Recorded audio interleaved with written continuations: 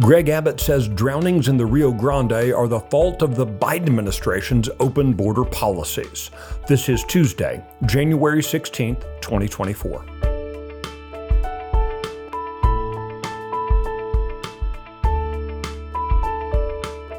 Texas Scorecard presents the day's first news for the Lone Star State, the Texas Minute, with your host, Michael Quinn Sullivan.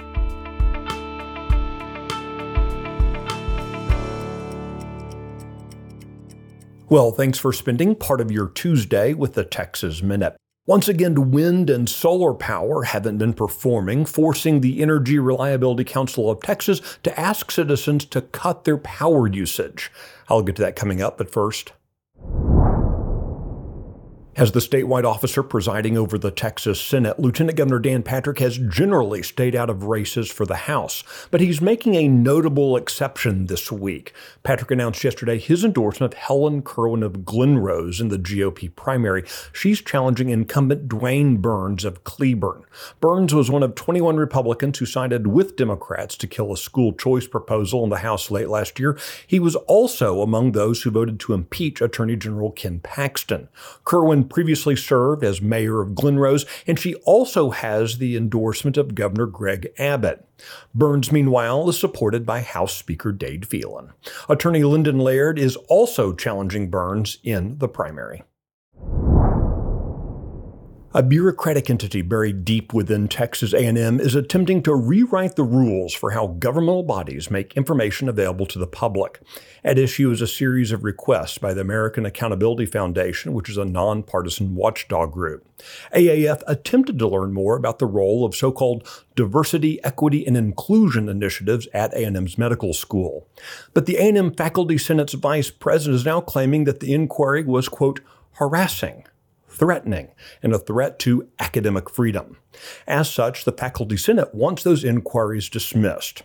Now, though, the American Accountability Foundation is asking the Texas A&M General Counsel to instruct the faculty on their obligations to comply fully with information requests under the law. The university hasn't yet responded. As the Arctic blast that swept across the Midwest and into Texas continues to keep temperatures cold, there are renewed calls for reliable energy. The Electric Reliability Council of Texas, which oversees the state's power grid, issued a conservation appeal on Monday for operations today. Because of cloud cover and low wind, the renewable or green energy generators have not been producing at the levels needed. The calls for more reliable energy sources like coal, natural gas, and nuclear continue to ring out as Texans remember the impact of Winter Storm Uri back in 2021.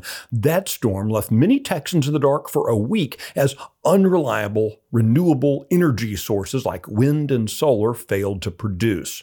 Energy experts say Texas has continued to subsidize those unreliable sources to the detriment of the state's energy reliability. The Texas Minute will be right back.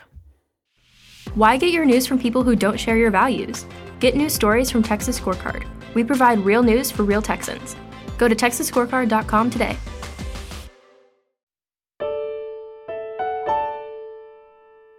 U.S. Border Patrol agents and a Democrat member of Congress are claiming Texas is to blame for 3 illegal border crossers drowning near Eagle Pass. But state officials, including Governor Greg Abbott, say those accusations are without merit. As you might recall, late last week, Governor Abbott seized control of the Eagle Pass City Park that's been used by illegals to enter the country, often with Border Patrol agents assisting them across. The governor's action also forbade those federal agents from entering the park.